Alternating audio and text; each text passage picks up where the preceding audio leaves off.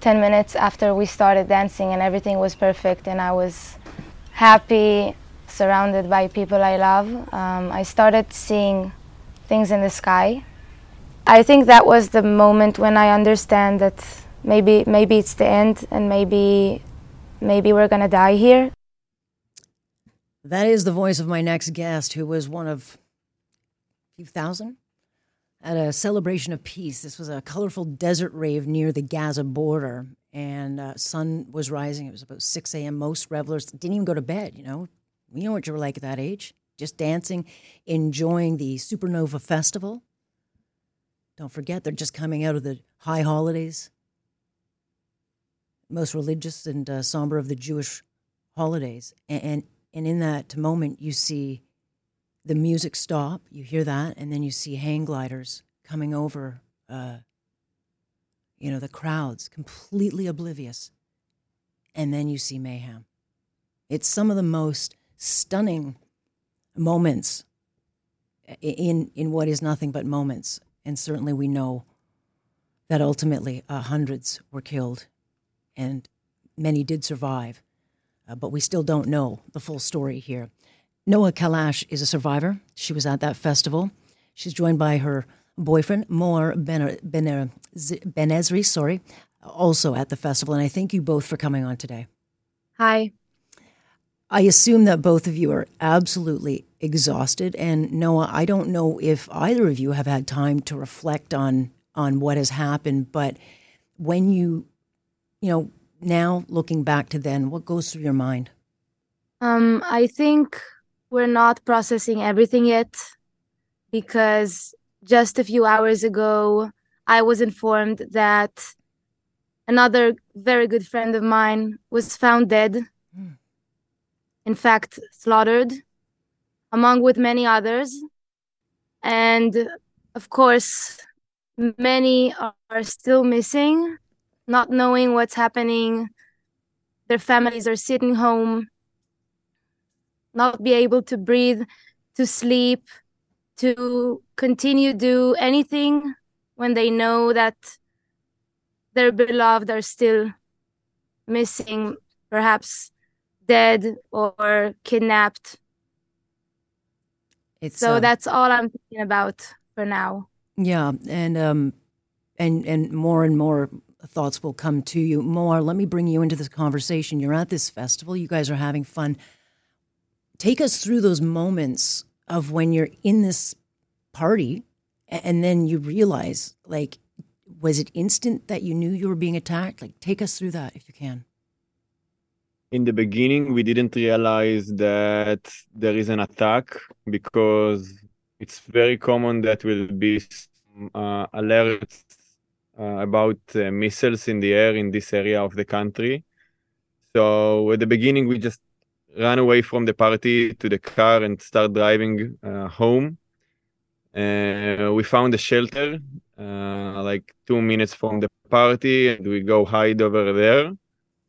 And after like 20 minutes in the shelter, we decided to go home and try to reach home before, I don't know, something bad will happen. And after like 30 seconds, all the cars in the road just stopped and did a U-turn. And someone just started to shout, there is a terrorist over there, be careful, there is... and then we just start to hear some shots in the air.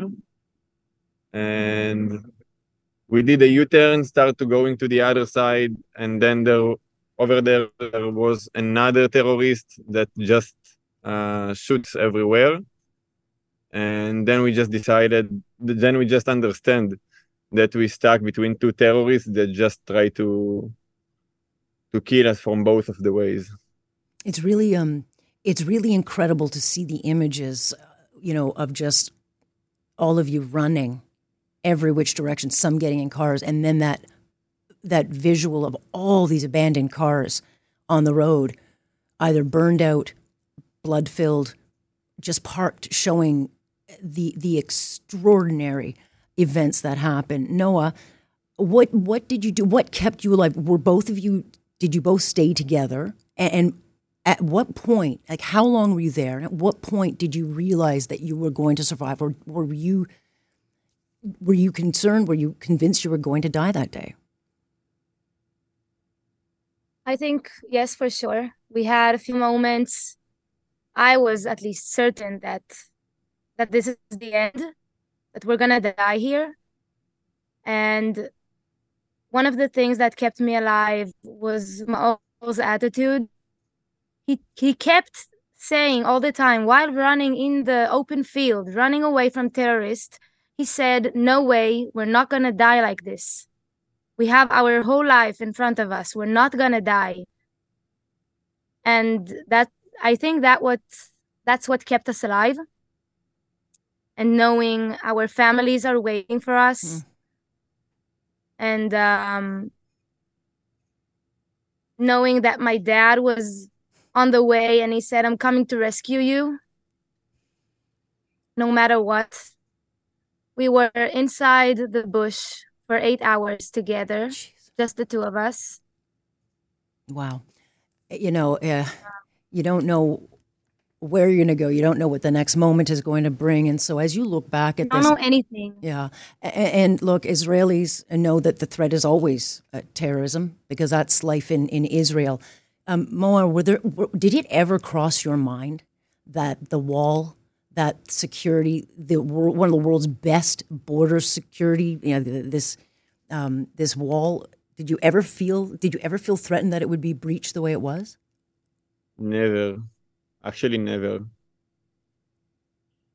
And so what does that tell? I mean, how is that resonated through Israel that, that a terrorist group managed to get through this? I mean, is there a sense of law? Like, there's not a lot of security there, but is there a new feeling that there will never be security for Israel? It's something that never happened. Something so big, no one can imagine what's going on in the streets here right now. Mm-hmm. And it's not over. It has. It really not has. Over. It really has just begun.